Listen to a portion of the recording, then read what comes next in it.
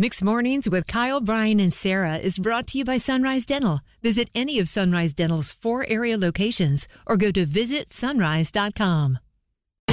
With Dirties on the 30s. I like it. Prince Harry and Meghan, we get it. At this point, we understand you have been seen, you have been heard. We want privacy. So, we want it now. So now the couple, they want to sue South Park. Their feelings are a little hurt after the most recent episode because, of course, South Park, they weren't going to take too long to mock them for what they've been doing the last couple months. The episode is called Worldwide Privacy Tour. And this is... I love it so much. This is a scene I'm about to play you, the audio from it, where they're walking out onto a set for an interview, and they're both holding signs. Megan has a sign that reads, "Quit looking at me." And Harry has, "We want privacy." We want privacy! We want privacy! Thanks for having us on the show. It's so awesome to be here. It's great. So let me start with you, Sam. You've lived a life with the royal family. You've had everything handed to you, but you say your life has been hard, and now you've written all about it in your new book, Wah. It's so true, though. Instead of the movie, I'm sorry, I was just saying, instead of the book Spare, it's Wah. Sorry, go ahead. Yeah, I was just going to say, it's such a perfect get for them because that's all that, like, it's insane that that's all they've been doing since they've been trying to be, I got out of the royal family to go live in California with Oprah and all my friends and leave me alone. I think for us right now, it's just been a lot for all of us because it's like, okay, it's been a lot for you, and we saw that in you need therapy, bud. and the docuseries, and for her too, and then they weren't done because then the book came out like a couple weeks after the docuseries came from.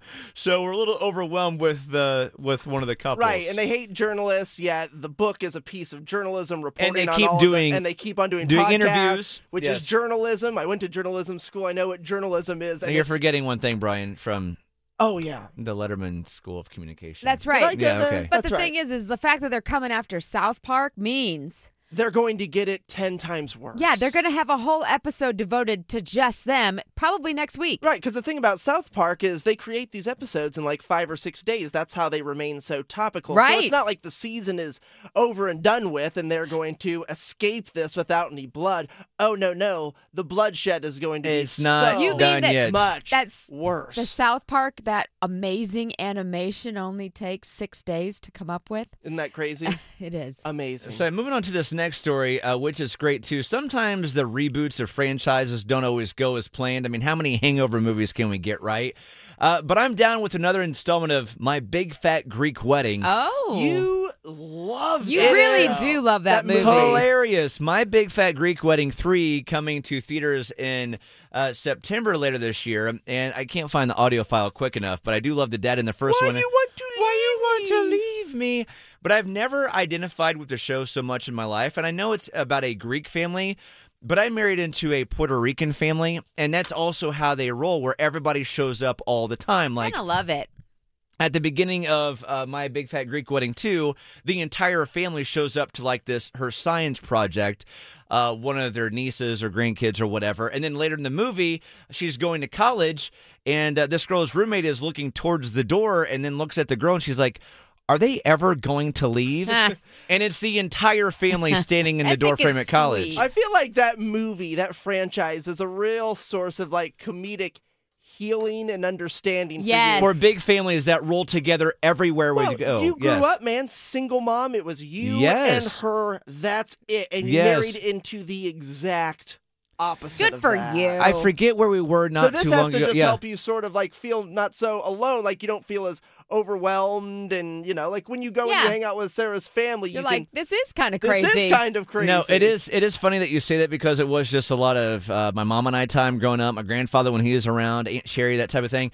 But when sometimes I'm with Sarah's family, I'm like, do all 10 of us need to go to this together? Dude, you Do all going to a 10 restaurant is Yes, awful. every time. You always need the party room. No, always. it's a lot of fun, but there are moments where I'm like, do all 10 of us need to be here for this moment? Yes. Yes. Yes, the answer is yes. Yes. So that's why I love My Big Fat Greek Wedding, because whether you are Greek or not, if you have a family that rolls with like more than 8 people every time you go out, no matter where you go, you're like, this is my movie. I chose William Peace University because of the small class sizes. I feel that You get more one-on-one time with teachers. With class sizes like about 16 per teacher, you can really get that one-on-one help a lot of students need. A 12-to-1 student-to-faculty ratio is just one of the many reasons students choose William Peace University. Extra attention starts day one for career planning with their Career Services Center. Find out all they have to offer at peace.edu.